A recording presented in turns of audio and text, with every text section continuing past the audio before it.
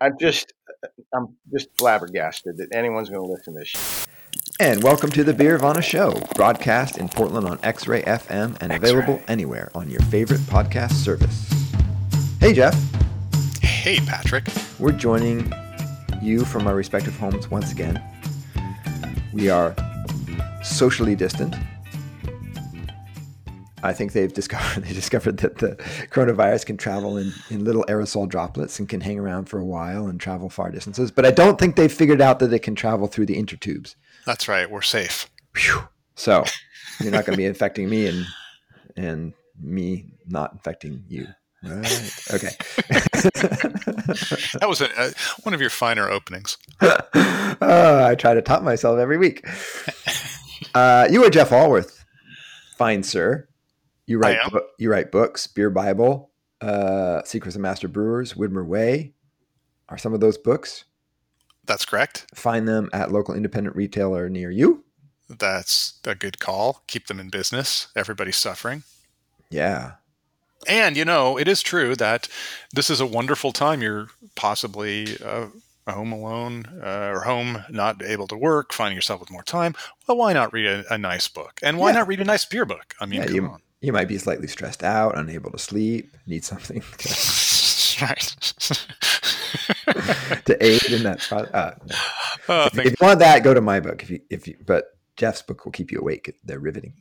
That's right. And you are Patrick Emerson, economics professor at Oregon State University, and that book you're talking about is a intermediate microeconomics text. And nothing says you remember that. Nothing says scintillation like intermediate microeconomics. I know. Nothing says quick, good sleep.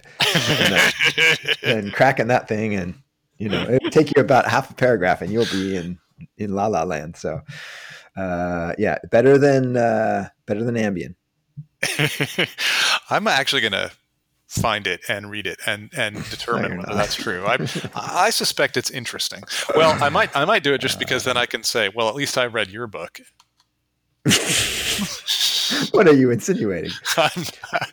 Let me say it outright. Since you've never read any of mine, that your books exist on my bookshelf. They're within reaching distance of me right now. In fact, yeah. When I'll tell you one thing.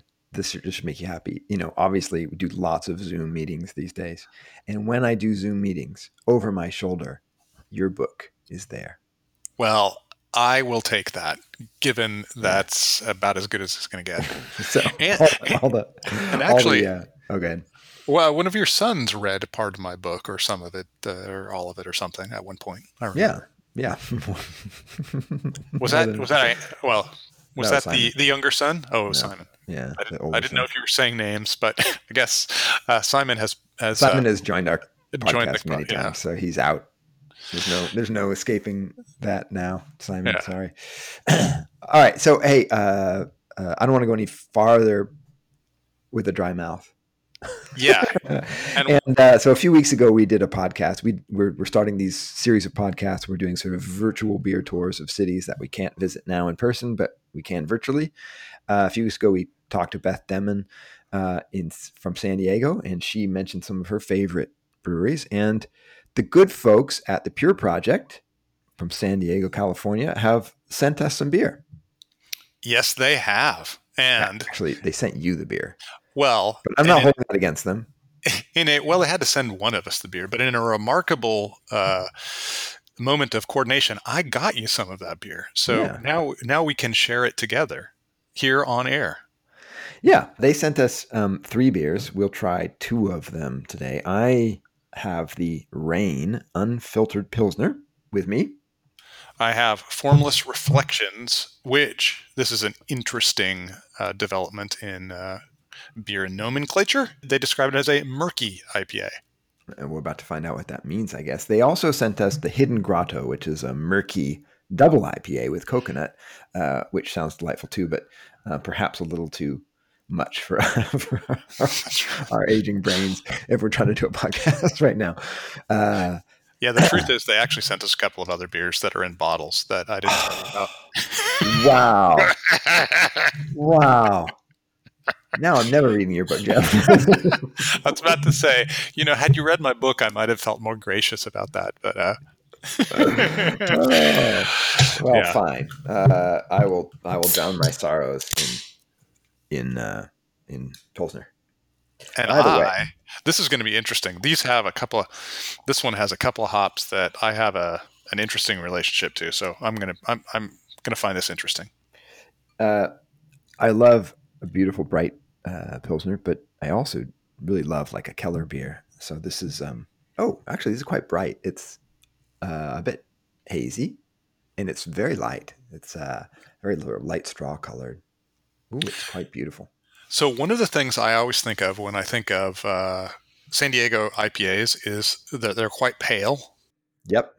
One of the characteristics that they eschewed early on was caramel malt. They were one of the leaders of that. And this hazy that I have here, this murky IPA, Formless Reflections, is very pale. So it's hazy, but it's very pale. It almost looks kind of like a lemonade. Yeah, the Pilsner is also quite pale. Actually, I would say that visually, just to give you a reference point, maybe not all our listeners, but for those local, reminds me a lot of the Crux IPA in visual appearance. So it's just a little bit hazy, quite light colored. Looks great. The Formless Reflections, this is a deep cut for longtime listeners. I'd place this at about a 6 on the hazeometer. Ah, the hazeometer. Yeah, we haven't brought that out in a while. I know, right? Yeah, mine is probably like a 3. Ah.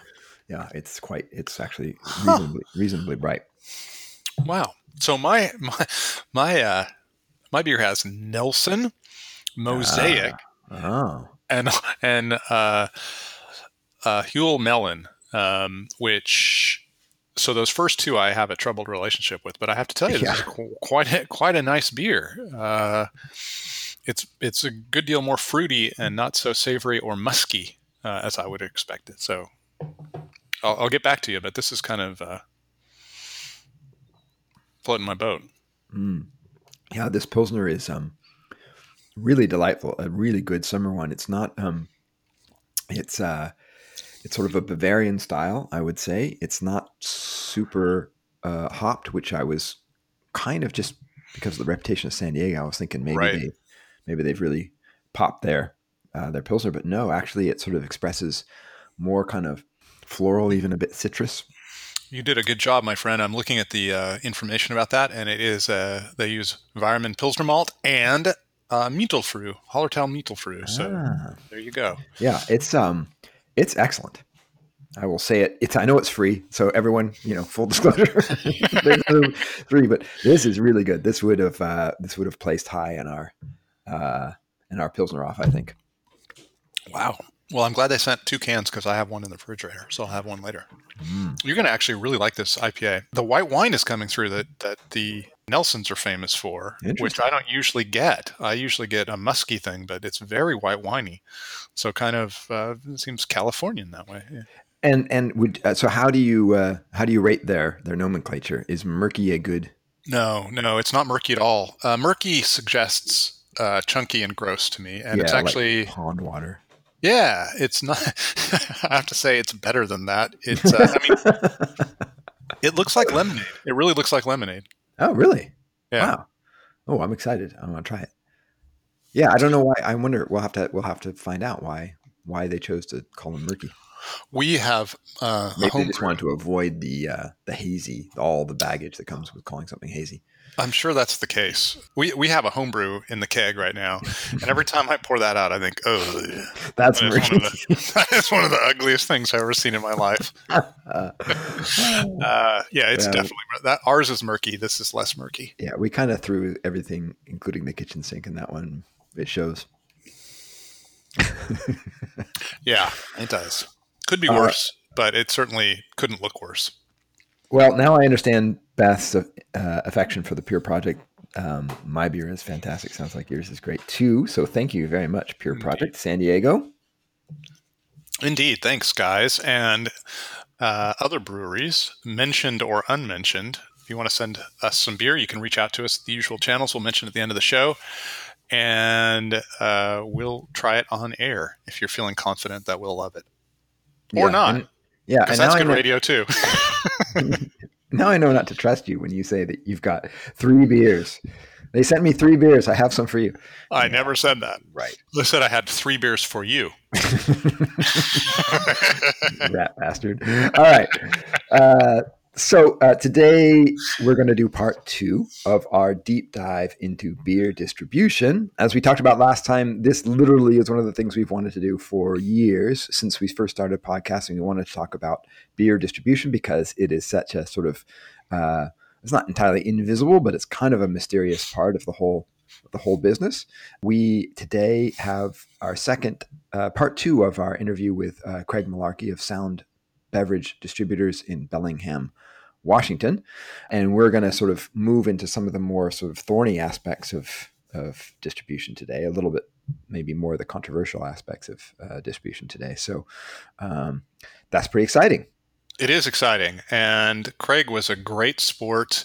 Nobody likes to talk about, nobody likes to have hard questions asked. I think Craig did a great job. And I think he really was a passionate and eloquent spokesman for the importance of distribution. I think he did a great job of, I think that many people feel like it's just a bottleneck and middlemen raising prices for nothing. And I think Craig shows all the reasons why that's not the case. And that comes out even more in the piece we're going to Great. So today. We will get to that in a moment. But first, of course, as always, we need to bring you the news.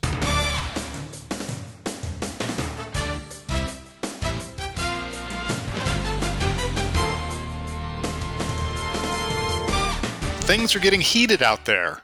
2 cases to reveal to you. In the first, New York's Montauk Brewing recently suffered blowback for posting pro-Black Lives Matter statements. It was one they posted on their store. Commenters, in reaction, took over their Instagram and Facebook accounts with assaults condemning the BLM movement, and they were rather nasty. In another case, staff at Michigan's Shorts Brewing has been mistreated by customers upset with long waits and changing conditions due to the COVID-19 pandemic. According to the brewery, customers have sworn, yelled, laughed in staff's faces, called them names, threatened negative reviews, and belittled employees to the point where they were brought to tears. Well, that sucks. So thanks. Come on, people. It is a dark time right now in America, and we need to be gentle to each other. It's everybody's trying to do the right thing, and we need to, I think, be gentle. Like this COVID thing is real, and these breweries are trying to keep you alive, and Black lives do matter, and breweries expressing support for them are to be commended. So and spare a thought for public facing staff who have totally. to, in order to make a living, they've got to get out there and expose themselves potentially to the virus. So I hate the fact that this has become kind of a culture war thing. It's a courtesy to your fellow humans to do the right thing and totally. And these are the staff there are, they're not getting paid the big bucks. They're risking their own health to be serving you. So be gentle. Yeah, that's a shame. The second news item, thanks to President Trump's recent tariffs on Canadian aluminium. Aluminium. If you're from the old country, yes. Cans are becoming hard to find. We're experiencing a can shortage, Ninkasi CEO Nigel Francisco told Eugene's KVAL. So what's happening is there's so much packaged product being sold and consumed in the market right now, it's pushing some of the small breweries like us to supply shortages. The situation has been exacerbated by the industry's shift from bottles to cans and the shift from draft to packaged beer caused by the COVID-19 pandemic. Yeah, I mean, first you had this overall market dynamic, which was changing so quickly from bottles to cans. Cans have suddenly become widely accepted, and I think appreciated, in fact, by customers. And then now you have this big seismic shift away from kegs and into retail package. So, yeah, not helped by tariffs. No, not helped by tariffs at all. I know breweries are authentically worried about it, so let's hope that is fixed somehow. I know the can manufacturers are trying to get caught up, and Yeah. Anyway, Yeah, maybe the next innovation will be like beer in plastic bags or something. I think last week I had a bunch of grim news, and this week was kind of grim news. You know what? I'm going to try to find good news for next week's podcast. Yeah, come on, man. We're a beer podcast after all. Hey, by the way, speaking of beer in plastic bags, that sort of sparked an old memory.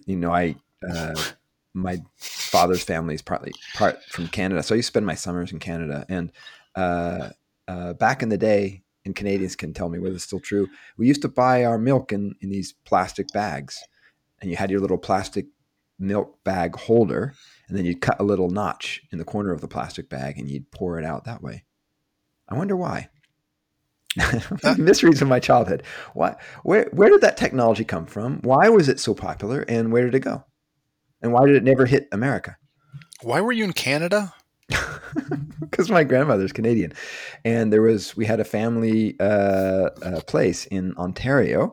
For those Canadians, it was near Smiths Falls, Ontario, Canada, on the Rideau Lake, the Great Rideau Lake, which is part of the Rideau Canal, which was built for the War of 1812.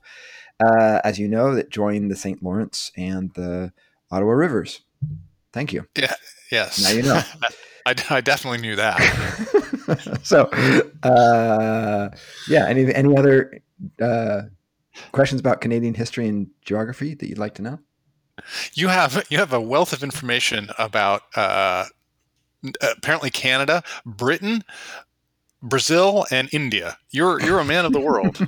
It's impressive. The hodgepodge of information you have in your head. Yeah. Just don't ask me anything about Africa, unfortunately. I've never been. You know what? I'm gonna throw this out here, and I hope my blog sponsors are listening. The Guinness Brewery of Dublin, Ireland, yes, has breweries in Africa. They're kind of famous. Yes. Nigeria, yes, I think is the main brewery there. And I believe that they should, once COVID is all settled and taken care of, send me to Africa so that I can see that brewery, us. 100%. And we can see that brewery and understand a little bit more about the African beer scene. So I just throw that out there. Yeah, it's one of my that's one of my big bucket list things. I've never been to Africa either. I would love to go. Most continents, not Antarctica either, but haven't been to Africa. Totally. I would love to go. Gotta fix that. I once had, now we're getting off topic and we got to get to Craig, but I will just say this one anecdote. Africans drink beer. So we're perfectly on topic. That's true, but I'm about to go a little bit off topic. I was in a cab in your former home, Denver, Colorado, one time, taking that 7-hour trip from the airport into town. And I had an Ethiopian cab driver. And he told me amazing stories about Ethiopia and made me want to go there greatly. So that's also in my bucket list. And I don't know that there's a Guinness brewery there, but anyway. Yeah. I'll go anywhere. I'll go all over Africa. Yeah. I would love to go all over Africa. Okay. Well, why don't we turn to the topic at hand? And that is part 2 of our interview with Craig Malarkey of Sound Brewing. Last week, we did the general questions about beer distribution, beer distributors, what they do and why. And we get a little more sort of inside baseball today. We probe a little bit more about the business and some of the thornier aspects of the business. And as we said before, Craig was a great sport. So let's hear from Craig. And joining us again is Craig Malarkey. He is the general manager of Sound Beverage Distributors Incorporated of Bellingham, Washington. Craig joined us last week. He's joining us again today to continue our riveting and engaging talk on the mystery of beer distribution. Craig, welcome back. And I don't know where the riveting. We're on tape now. I want to qualify all of it. I don't understand how all you people are listening to this stuff. I'm not sure either, but I guarantee that this will be 2 of our most popular episodes. I'm not sure why people care about the details of business in this way, but these are always our most popular shows. So you're kind of a big star right now. And on that note, let's dig in. Last week we kind of unfolded what distributors do, how distributors work, why they exist, and how they function. Let's get into dig deeper here and get into some of the kind of complexities in the relationships between distributors, breweries, and retailers, and hear how you manage all of that. One question I had, just to kind of lead off, is, in breweries compete against other breweries to sell beer. That's pretty clear, right? You're going to buy one beer, you're going to buy it from brewery A or brewery B. Our distributors aren't actually in competition with other distributors, right? That's not really the pressure point for you guys. Well, no, I would say just the opposite. We go out and compete against the other distributors in town every day. That's what we do. We go compete against those other distributors. We want to sell our products more than they sell their beer products. So that depends on, you call it, the portfolio, you call it a book. Yeah. Am I getting that correct? Yeah.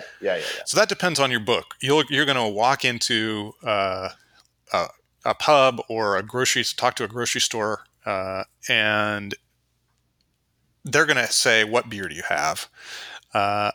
And here's where it gets confusing for me, or curious for me. Let's say they say, we want an IPA. And you represent, I don't know how many breweries, but a lot of them make IPAs. So how does that decision, how do you make the decision about which IPA? And you represent all of those breweries, right? So you want to sell all their beer, but a retailer can only put one or two tap handles on, or have so many IPAs on their shelves. So how does that whole thing work? Yeah, I mean, that's a small portion of our business when you present it like that. Draft handle IPAs. We're presenting all of our IPAs pretty regularly. It may not be one at a time. A lot of, especially on-premise buyers now, they want advance notice. They're kind of planning out this, planning out that. They'll want one of this, two of these. So they kind of know, what they want and what they don't want. And a lot of these IPAs now are being sold on reputation. And if they're not being sold on reputation, then it's because that particular sales rep at that time, for whatever reason, whether it's through the direction of management or his personal taste or a relationship with the supplier that he worked with the week before, that individual is going to sell what IPAs at the end of his pencil, for a better term. Mm-hmm. Some distributors have gigantic books. We talked about Columbia here in Portland, and I know that they have they just represent a huge number of breweries, in addition to other kinds of producers. Right.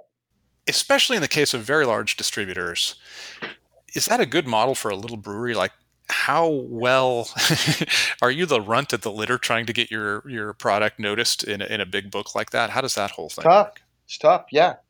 I mean, for sake of a better term, you are. I mean, you would have an obstacle.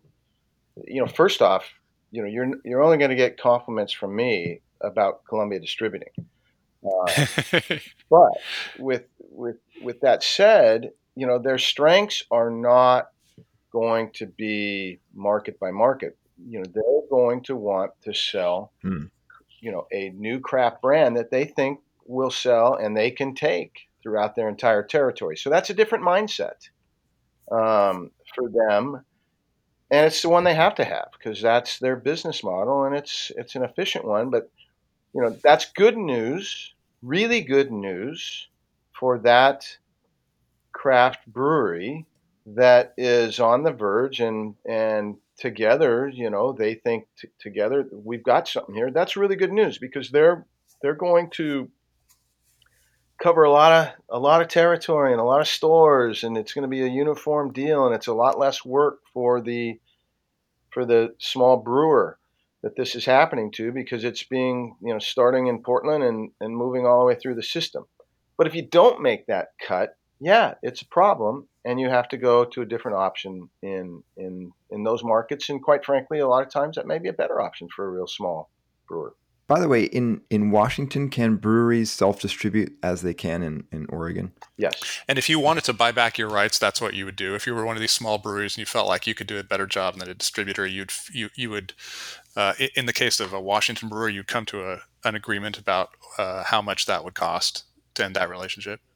If you have entered into an agreement, none of these small brewers fall under franchise protection. So it's not a big deal to them. But if you enter into an agreement with the brewery, yes. I see. That's how it would work. I want to push a little bit further on this relationship, and Patrick, help me out here if you see a better question. You understand business better than Okay. I do. So we talked about franchise laws and little breweries, and how this relationship between brewers and distributors work. We've heard examples of different distributors that have really championed a brand and made it a big success. And then we've heard cases of little breweries that kind of get lost in the book. Don't distributors, because of the franchise laws, because they get to keep these breweries in their books, don't they kind of have the power to decide which breweries they put forward and which breweries they don't? Like how much can a brewery do there, and who's the dog and who's the tail? Let's put it that way. Well, I mean, if you're a new brewer, what is your goal? What do you want to do? I want to sell my beers in every restaurant in Portland, Oregon, and the Zupan's grocery chain or whatever. Mm-hmm. If that's your objective, then you got, okay, what are my options? And you have different options, and you have smaller options, and you have big options. And then you have to determine who you're going to partner with. If you make a mistake, and it doesn't matter what kind of brand you are, that first partnership, you've got to make the right decision, or you have obstacles to overcome that other breweries didn't have to overcome. And overcoming those is difficult. And how you get there is many different paths. And we've all learned. 6-7 years ago, distributors were in a mad rush to get every craft beer they could because, man, this category is growing, and you throw them out there and half of them didn't sell. So now the brewers coming in behind that, now there's this dark cloud. Now you got to sell. And yeah, I suppose that prohibits some non-risk distributors to bring products in the future. In our case, and I think I speak for most distributors, man, if you got a story, if you've got your act together, if you've got good beer, if you want to come work with us and set realistic expectations, this is going to be a great place for you. But that's something that you don't know until. There's a lot of dynamics that goes into wanting to sell someone's beer these days. Mm-hmm. Just the idea of selling someone's beer. I mean, we don't want to partner with people that have the same passion with us. That, if I sense for 1 second that you don't have your act together from a production standpoint, we're not for you. We are not for you, and that's fine. So there's a lot more it's not as cut and dry as you make it sound. Many more dynamics that go into that decision to help people make the right decision of where they want to go. But make the right decision. Do your due diligence. Yeah, that's helpful. It seems like just thinking about the different products that you guys represent, including large import brands, your partners at Anheuser-Busch, now the seltzer brand, some of the seltzers just fly off shelves. It seems like those would be a lot easier to sell than working with craft brewers who have all these incredibly complex, they got 1 million beers, and it just, they sell in more places. Are craft brewers kind of a pain in the butt to work with? Just as a business side, not Well, let's personally. get back to seltzers. In your distinguishing selling different products, a deaf, dumb, blind man can sell White Claw seltzer, and hopefully the smart guys, which we like to think we are, can sell even more of it. But yeah, it's a phenomenon. But no, I mean they've changed. They've changed. They understand. They're not walking into our buildings anymore as if we're just beer guys selling beer. No, we're business people that want to have relationships and sell beer together. Mhm. And if they've kind of figured that out, and they want, when everyone wanted you, you could come in, I suppose. And I'm speaking in generalities.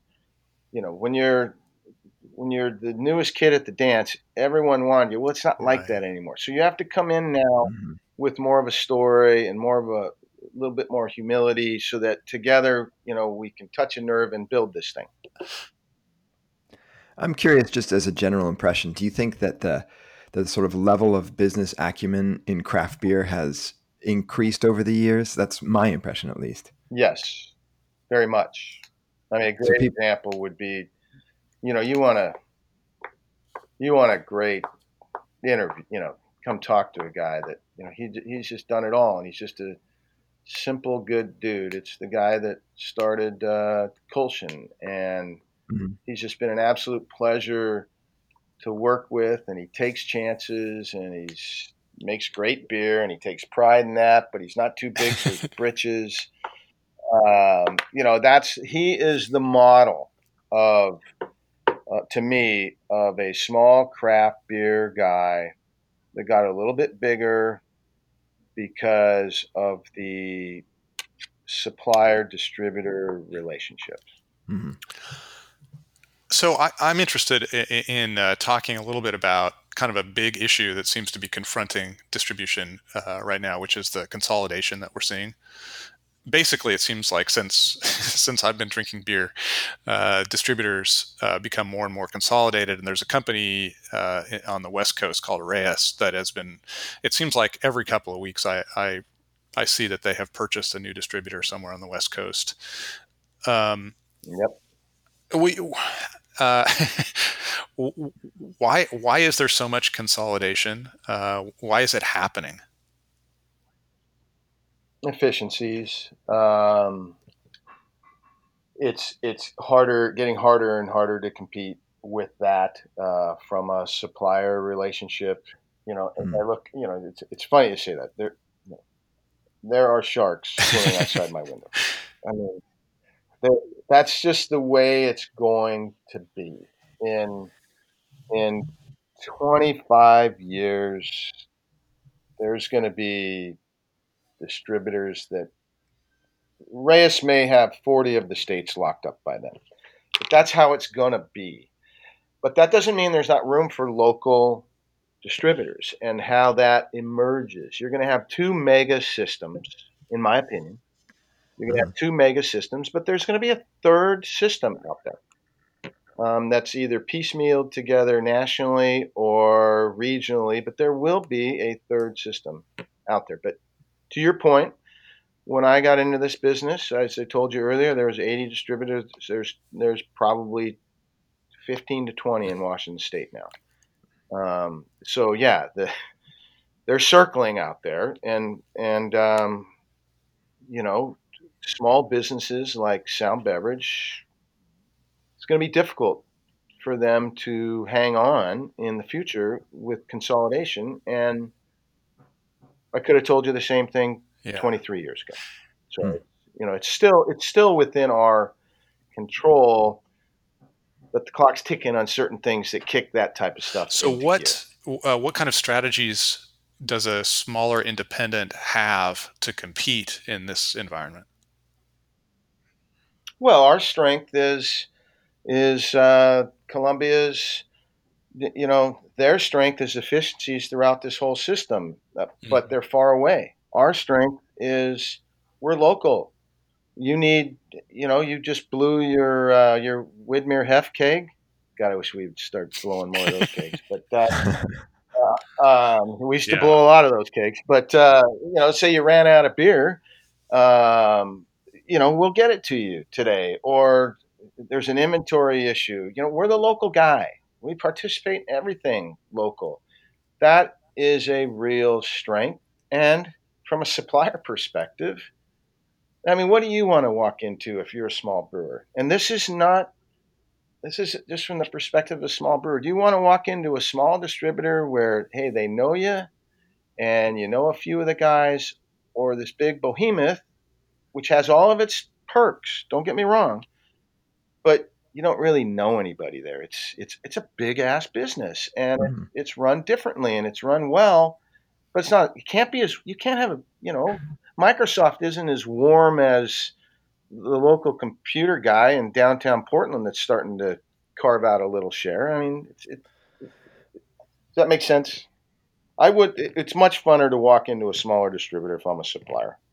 Completely, yeah. You have more, were you about to, you inhaled, Patrick, like you had a question. No. Well, go ahead, Jeff. I'm thinking in terms of this consolidation. Clearly, it's not great for small family breweries, distributors. But what are the upsides and the downsides in the industry? I mean, during all this consolidation, we have seen craft beer explode, and it seems not to have slowed down craft beer. Would more consolidation affect that part of the business negatively? Like, what are the for people who drink beer and care about local breweries, is there a downside or an upside to this consolidation? I don't think there's a downside because there's always going to be, and some of their beers, even getting into a larger system, may travel. So they don't even know the difference if it's a big distributor. But if not, there's going to be the local beer guy that's going to have everything, and it's going to and Portland's going to support that company, whoever it is. And I know they struggle with getting that third. Portland distribution is difficult, but other markets, that third tier is much clearer.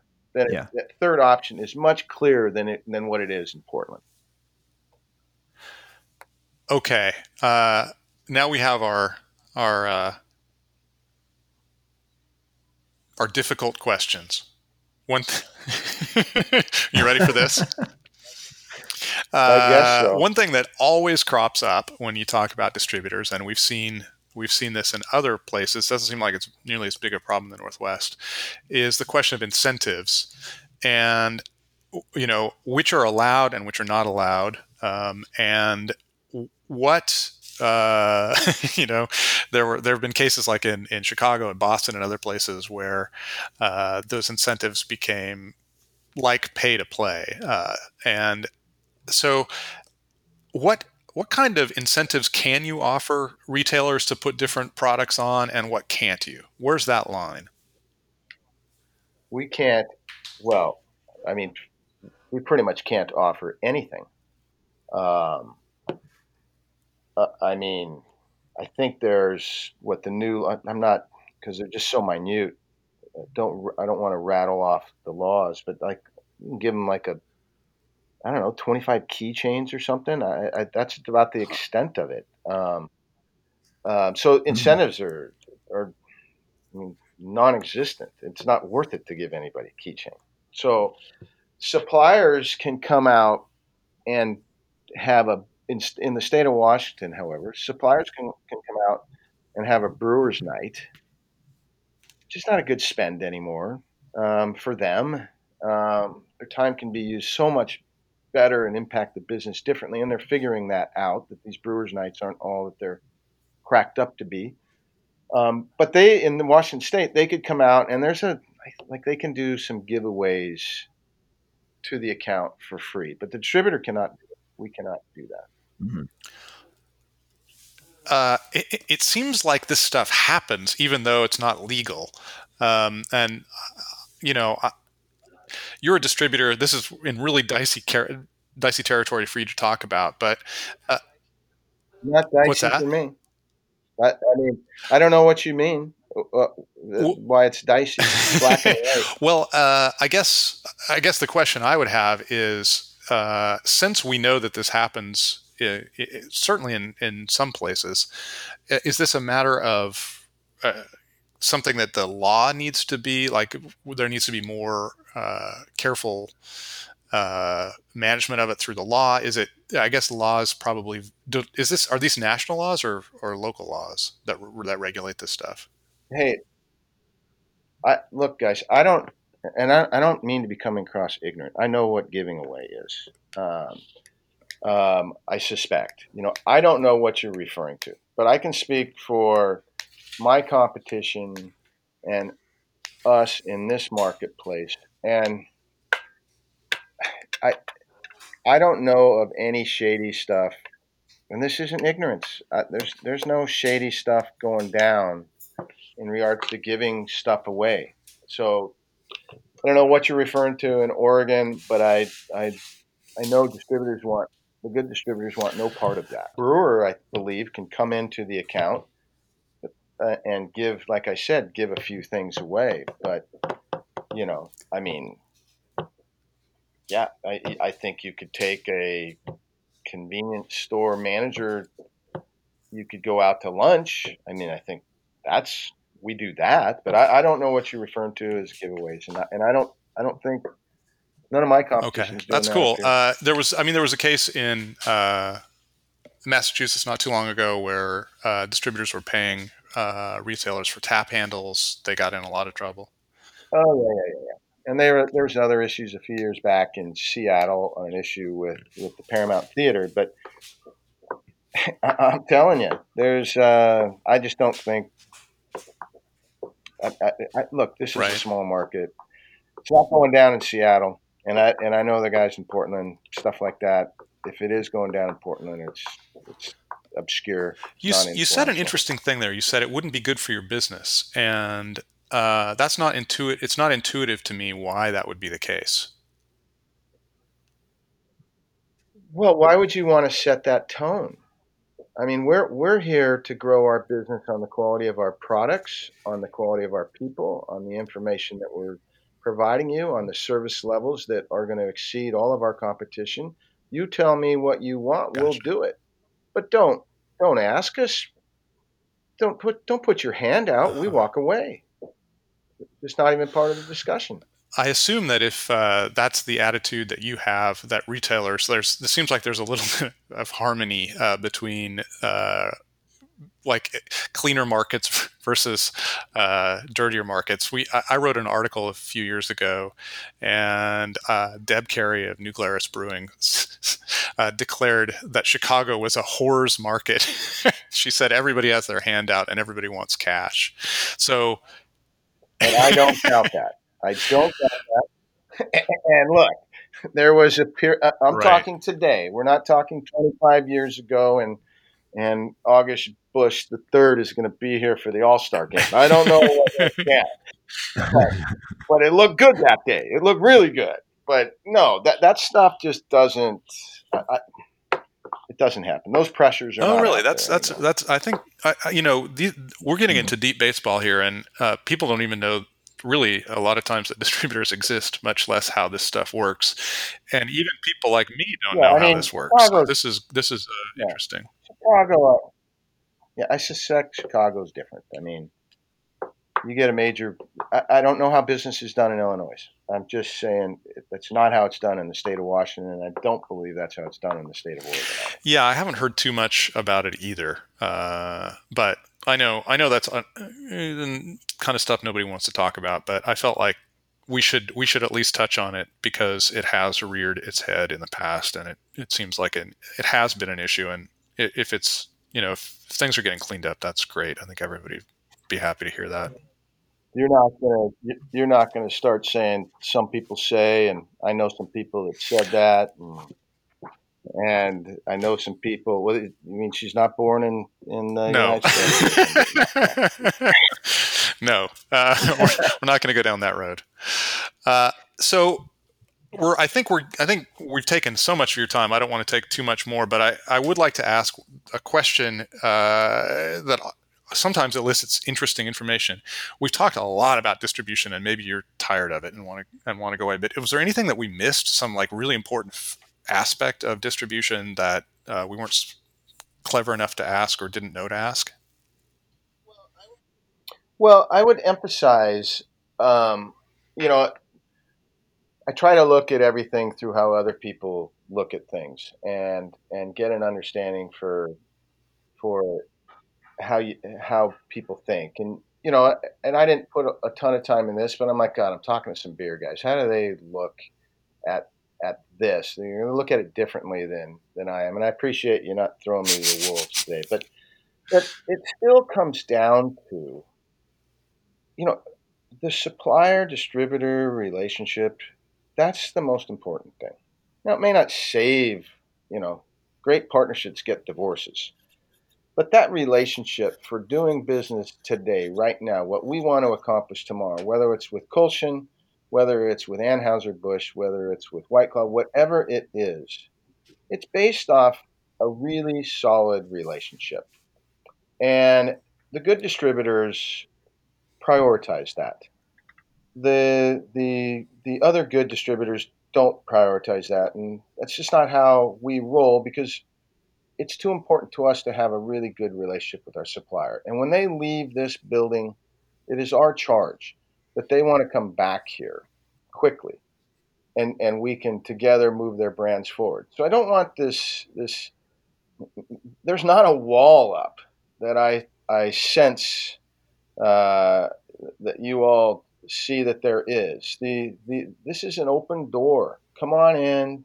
We've got information for you. Do we want to be partners? If we don't want to be partners, that's fine too. But let's just be honest, and let's treat each other with respect, and let's get along. And that's the beauty of the supplier-distributor relationship. And that's what you should focus on more than some of these other topics. If you were, if a brewery was just getting started right now and they were thinking, I want to find a distributor, how would you recommend that they go about finding out, like, what are the questions they should ask? What kind of investigation should they make to determine that it's a good distributor? Like, how does this apply? I would hire an individual or seek guidance from an individual to take me to, what you want to accomplish, where do you want to sell, and what are the pros and cons of your options in that market. Because if you only want to sell in a small market, that changes everything. But if you want to sell in the entire Western Washington, that's a different dynamic. If you want to sell in Oregon and Washington, that now is a different dynamic. So you need to understand what you want to do, and then have someone guide you through those options. And there's lots of people that can do that. Yeah, and I can see how if you're a new brewery, the expertise that a distributor has is something you would highly value, since you guys have years or decades of experience in all of these things, and it's, as we've unpacked here, incredibly complex, and it's inconceivable to me that new breweries would have all that information. So I'm sure that it is incredibly valuable, the expertise you bring. No, well, I don't know about that, but I'd say the reward for what you're able to accomplish from taking from I love, like I said, to use Kolshin as an example. Kolshin is by far the biggest craft brewer up here, by far. And they weren't even around 7 or 8 years ago.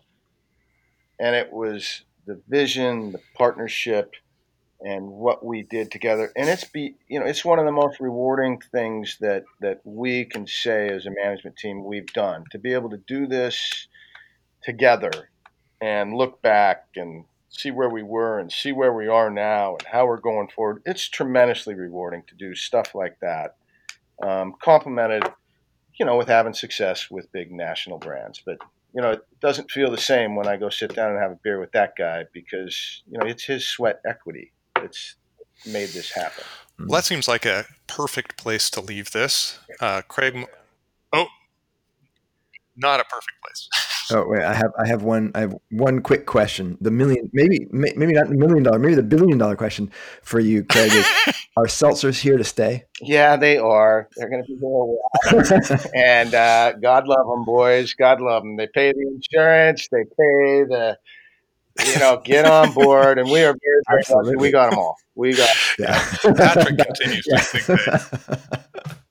You have to look at those cases are going on the same truck that was pulling out of here 2 years ago. So there's a lot more cases on that truck, and that helps us pay everybody's health insurance, family's health insurance, profit sharing. That helps, and it makes us better at selling craft beer too. So we can be good in that area also. Right. Absolutely. Yeah. Patrick thinks that seltzer may go away. I'm more skeptical. I think I'm with you, Craig. I don't think they'll go away. They're gonna, and if they do, I have so much confidence in the guy that started White Claw that he's going to know where that consumer's going, and he's going to be right at the forefront of it. So get on and yes, as we close this here, in one of your other podcasts, we are all paying very close attention to that Wisconsin race. So it's been a pleasure talking with you all, and I look forward to meeting you someday. Yeah, we would definitely love to have a beer. At some point, we're going to be able to do that again, and I need to get back up to Bellingham. It's fantastic beer town. Yeah, thanks so much, Thanks. Craig. All right. Well, thanks again to Craig Malarkey. What a great sport. Thanks for spending so much time with us. We really appreciate it. Absolutely fascinating. I'm so excited we finally got not only our podcast about beer distribution in, but such a good one. So thanks. I wanted to share one thing. When you mentioned the Chicago corruption story, potential corruption. It brought back a memory of growing up in Madison, Wisconsin, which is not too far from Chicago, about 3 hours. And the story was always this: that if you were going to go and visit Chicago, you're going to drive around Chicago, the police were notoriously corrupt at the time. This is a long time ago. I'm sure no longer. But yeah, and I should have clarified in that interview that I'm certain that Chicago's all cleaned up now, and I didn't mean to impugn anybody there. So yes, carry on. Absolutely. But anyway, the general rule of thumb, or at least the general advice, was you would paper clip a $20 bill to your license, and so when you got pulled over, usually for no reason, you would show the officer your license, and he or she would take it back to the squad car and come back and say, okay, well, I'm going to let you off this time. And lo and behold, your license would no longer have the $20 bill to it. This was like common knowledge. This is what you do if you're going to drive around Chicago. Anyway, total plausible deniability too. Like, oh no, exactly. No, I just keep my extra. Yeah, that's my spare money. I have nothing to do with you, officer. Yeah, I actually never had a chance to test that theory out. So, maybe it's apocryphal, but. Well, and you would have gotten one honest cop and been thrown in jail. So probably better that it didn't happen. Again, sure, that's all changed. I'm sure Chicago's fantastic. We actually 2 weeks ago talked to Shalonda White about Chicago, and it was delightful, and I'm sure it's a wonderful city. So, it is by the way, it is a fantastic city, and the reason that people from Madison, Wisconsin would go down to Chicago is because Madison was, Madison. It's fine, but tiny. Whatever. But Chicago, but Chicago rocks. And Chicago's great. It's one of the best cities in the world. The Chicago, I'm going to throw this marker out there. The Chicago Art Institute, the museum there, is the best art gallery in the world. I've never been to the Louvre, actually, so I'll accept the Louvre as a plausible alternative. But it's better than the MoMA. It's the best it's the best in America. I'll say that. Yeah, and the Chicago Museum, what do they call it? Science and Industry, I think, is also amazing. And they're close by. So yeah. And the food scene, the culture, blues, you name it. We love everything about Chicago except the Chicago Bears. I might throw in the Bulls too. Yeah. Especially after they beat the Blazers anyway. Yeah, all right. Okay. Let's turn to the mailbag. Let's do it. We actually had a mailbag. Thank you very much for your mailbag contributions. Jeff, why don't you get us started? Okie doke. The first question, or the first item comes from Steve Calderaro. I'm gonna Calderaro. Yeah. I'm gonna guess that I'm pronouncing it right. I hope. Steve, please correct us if I botched it. Provenance unknown, apparently. That's right. However, new listener, I love this. I'm new to your podcast. Question mark or show? Question mark. Yeah, either one is fine. But I've enjoyed the half dozen iterations I've heard so far. I'm wondering if you could, or already have, addressed how an IPA is defined and whether a new style classification is warranted. This goes beyond hazy and versus West Coast, and even the use of different types of yeast, traditional ale, Kveik, etc. It seems like there is a line that is crossed when too many adjuncts are added. The fruited or coffee or milkshake iterations bear little resemblance to the heavily hopped ale, from which the name was born. Seems like it's mostly marketing to call it IP whatever, and misleading. Curious to hear from you and any others that may know more about how the industry feels about this. It is, I think, an evergreen question, at least over the last maybe 10 years, Steve. Yeah. And we have touched on it, but I think you bring up the milkshake thing, which is, I don't know that we've actually addressed whether we should be calling milkshake IPAs, or coffee IPAs.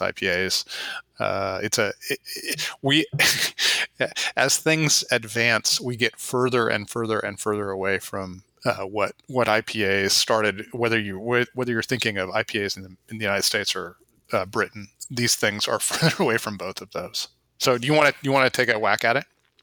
I don't know if I have much new to say than what I said before, but that because IPA has become such a marketing moniker, and people just use it as shorthand, like I'd like something hoppy, so they just ask for IPA. What IPAs do you have?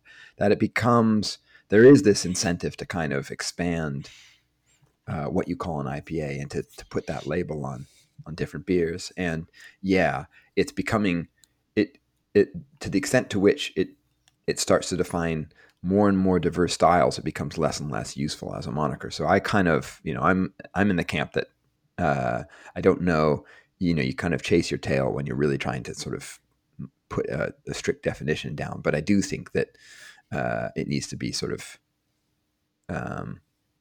reined in. Yeah.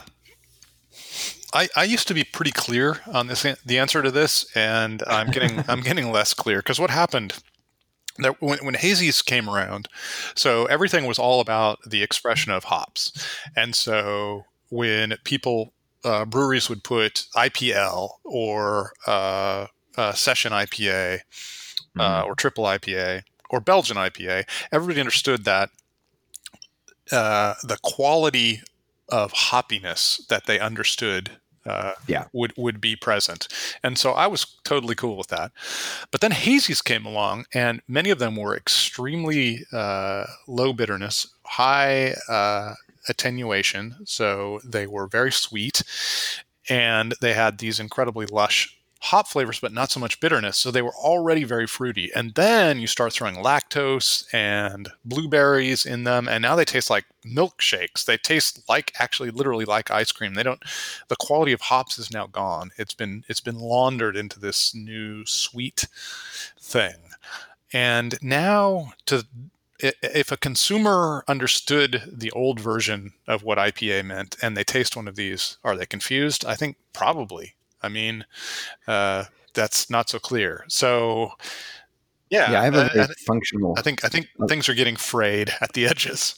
I mean, I have a very functional sort of approach to language, right? I just want to, a word is only useful when it connotes meaning that we all sort of, a shared meaning, so communication can happen. And this is where it gets murky. I mean, a hazy IPA does express tons of hops, but just not in the way that you're used to.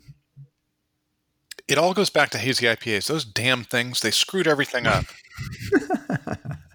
And then, pale ales, what's a pale ale that's nice and hoppy, maybe lower alcohol. So yeah, it gets confusing. What I think that IPA is okay with me as long as you qualify it. So if you're gonna make a hazy IPA, call it a hazy IPA, then I'm okay with that. Or if it's some kind of pastry style IPA, make it really clear. But if you're just going to call something an IPA, I still think you're back into that kind of more strict definition.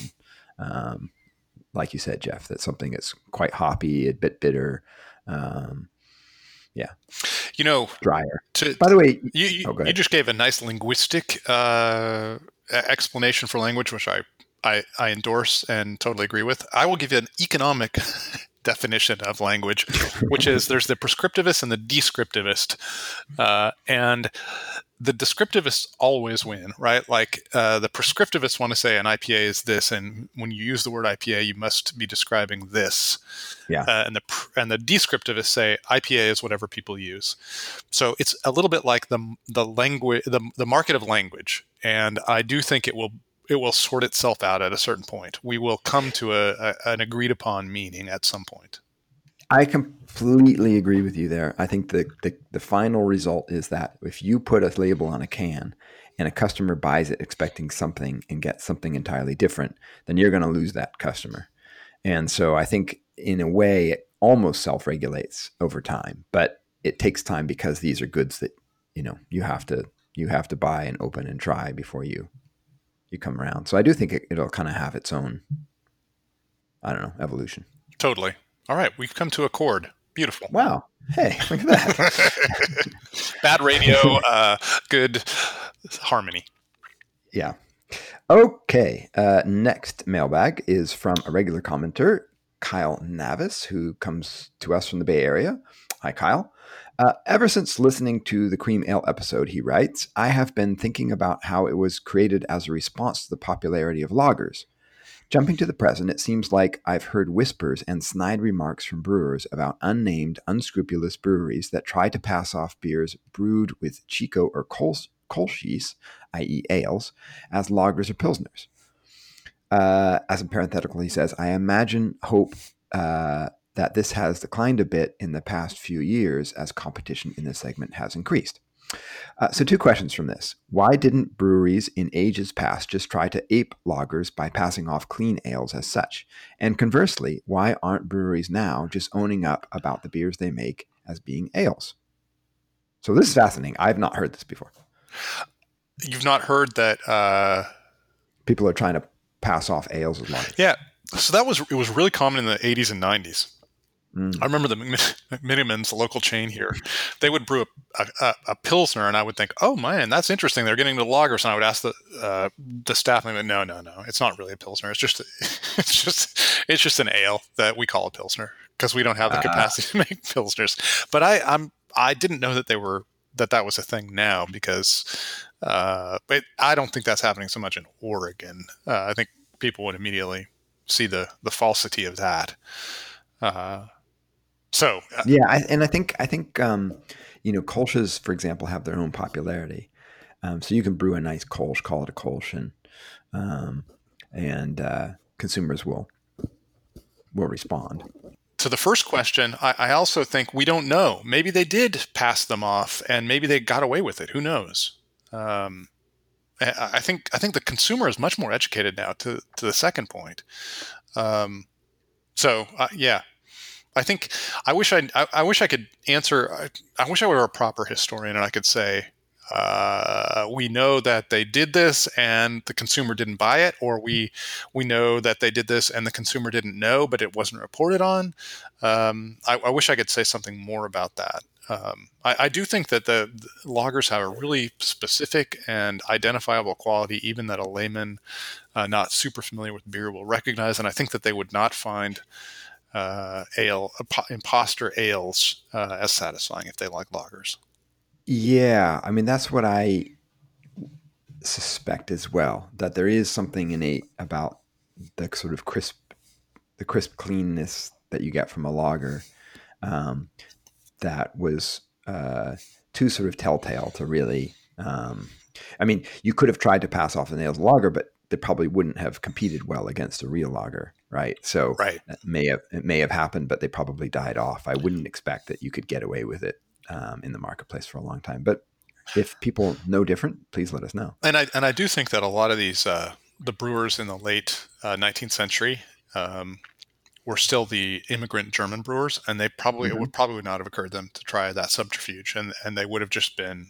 I mean, I base this on the German brewers I know today. They just would not do that. So yeah, there's a way you brew beer, and this is it. And that's it. That's exactly right. Yeah. Okay. Thanks, Kyle. Thanks, Kyle. The last one is from Nick, and I've never said Nick's last name out loud, so I don't know if it's Greiner. What would you say? That would be my first guess. Nick, man, I should have said your name. I should have asked you how you pronounce your last name before now. He is one of the duo at Rosenstadt, one of our fave local brewers. And he sent me kind of a remarkable email. I asked him if we could put this on the podcast, and he did not reply. So I'm going to take that as a yes. Okay. Right? I mean, that seems logical to me and sensible. So we're going to go for it. It's because it's an amazing story. He writes, so this also goes back to our cream ale episode. The Schönling Little Kings cream ale from Cincinnati was owned and operated by my paternal great-grandmother and her family until I think the late 70s or maybe the early 80s. Which is amazing. Now he owns his own brewery, which is cool. And I think you guys, I want to say, just to interrupt this, you definitely need to make a cream ale, guys, at Rosenstadt. This is like a thing. Now that I see that it's in the blood, you got to do it. That's right. It's like a family tradition. Come on. It's a family tradition. You got to do it. And it's cool. It's a cool American thing. So then he continues. Every time she'd come to our house, she would check our fridge to make sure my dad didn't have any other brand of beer around. Of course, that's what I would do too. Those are the days. Yeah, that's a fantastic story. Thanks for sharing, Nick. Yeah. I wonder if there's room for sort of like a craft cream ale revolution. I think so. I mean, I think we talked in that podcast about how Kolsch's have really found a home here in Portland and Oregon. And cream ale really hits that same kind of perfect groove of sessionability, crispness, but also the more fruitiness that you get from an ale. So it really combines to give you this wonderful dual quality, kind of the best of both worlds. And it's kind of amazing to me that there's not more cream ales, particularly given that the name is so alluring. You hear that and you just want to buy it. I was gonna suspect, however, the opposite, that maybe the name has become just too associated with sort of cheap mass market ales. But that's what craft beer does. They capture something essential about an old beer and turn it into something great. That's right. Well, if we're dealing with, to go to an earlier commenter, milkshake IPAs and the confusion there, we can probably we go into the cream ale vein and change it. So, force the descriptivists to re-embrace cream ale for what it is. It's delightful. Yeah. I think that, speaking of just nomenclature in general, as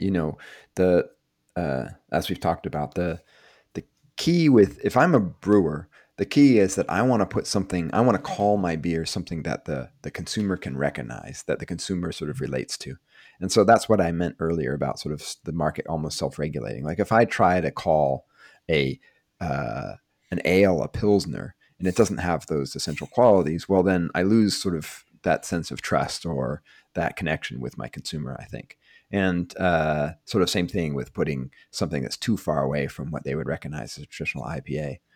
I do think, though, that the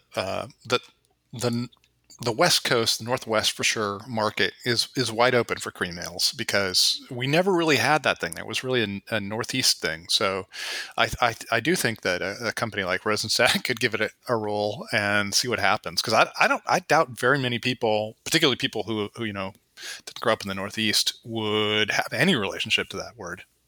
Yeah, I mean, if you look at the popularity that came from Firestone Walker's 805. You got it. Thank you. Good man.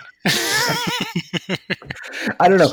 Hawaiian food has become a real sort of popular thing in Portland. There's like 6 different restaurants that are all kind of a version of 808, which is the Hawaiian area code. So whenever I start saying 80, I always want to finish with an 8. Yeah, I mean, it's that kind of thing. A really easy drinking summer sessionable beer like cream ale seems like a perfect candidate. So. All right, there you go. This is your beer consultants. All you craft brewers, your consultants have told you cream ale, next big thing. That's right. Get on the stick and get on it fast because it's clearly going to be a wave. All right. Well, that puts the wraps on another edition of the Beervana Show. So a few words going out. By the way, before I'm getting a little dry here, I'm going to have one last sip of my Rain Unfiltered Pilsner from the Pure Project in San Diego. I'll have another sip of my Formless Reflections, which I got to tell you. So, I realize that we often only taste beer that is pretty good on here on the show. So we tend to praise beer more than we condemn it. We don't. Well, I mean, have to get into that's purposeful, so much right? critical We don't stuff. want to bring beer we know we're not going to like and just slag off beer. That's not the point of this podcast. To celebrate, we celebrate good beer. Absolutely. All that is background to acknowledge that we normally praise beer, but I have to tell you, this Formless Reflection is maybe one of the best hazy IPAs I've ever had. It's crazy good. Oh, thank goodness I have a can too. It's awesome. I know. So the Mosaic is giving a little tiny bit of that savory quality that I don't like, but it works really well here. It offsets the white wine quality, and there's a little lemony thing. I think it's probably from the German hop. And oh man, this is a tremendously good beer. That's great. Way to go, Pure Project. Yeah, and just so we're not total sycophants. We both are not crazy about the moniker Murky IPA. So yeah, there you go. See, I would say dump that. Hard hitting criticism. That's right. But this is pretty cool. I mean, we had a good recommendation from Beth that this is going to be good. But we did try them for the first time on air. So it's true. A little bit of a risk there, but yeah. What a beer. Go if you're in San Diego. Buy this beer. I envy you. Yeah. Well, when we finally are able to travel and we get down to San Diego, we'll definitely stop in. Definitely. Cool. All right. So a few words going out. Please subscribe on Apple, SoundCloud, Spotify, Stitcher, or wherever you get your podcasts. And don't forget to rate us. 5 stars, please. That helps other listeners find the show. We'd love to hear from you. Thanks a lot to Steve and Kyle and Nick today for their contributions. If you would like to send us your questions, your comments, your suggestions, do so. Email jeff@beervanablog.com, or you can send us a message through Twitter. We're at BeerVanaPod. Jeff blogs at the Beervana blog, and he tweets at Beervana. And Patrick tweets at Beeronomics. All right. Well, we actually can cheers now. Yeah, we can. Last time we didn't have a beer to cheers with. So, but of course, I'm not near you, but I have 2 glasses, so I do too. So, look at that. Okay, can we can we get the timing right though? All right. Right. 3, 2, 1. Nice. Close enough. Yeah, that was good. All right. Cheers, Jeff. Cheers, Patrick. Stay cool. Yeah. I don't think we mentioned the heat wave in this pod, but all right. It's crazy hot.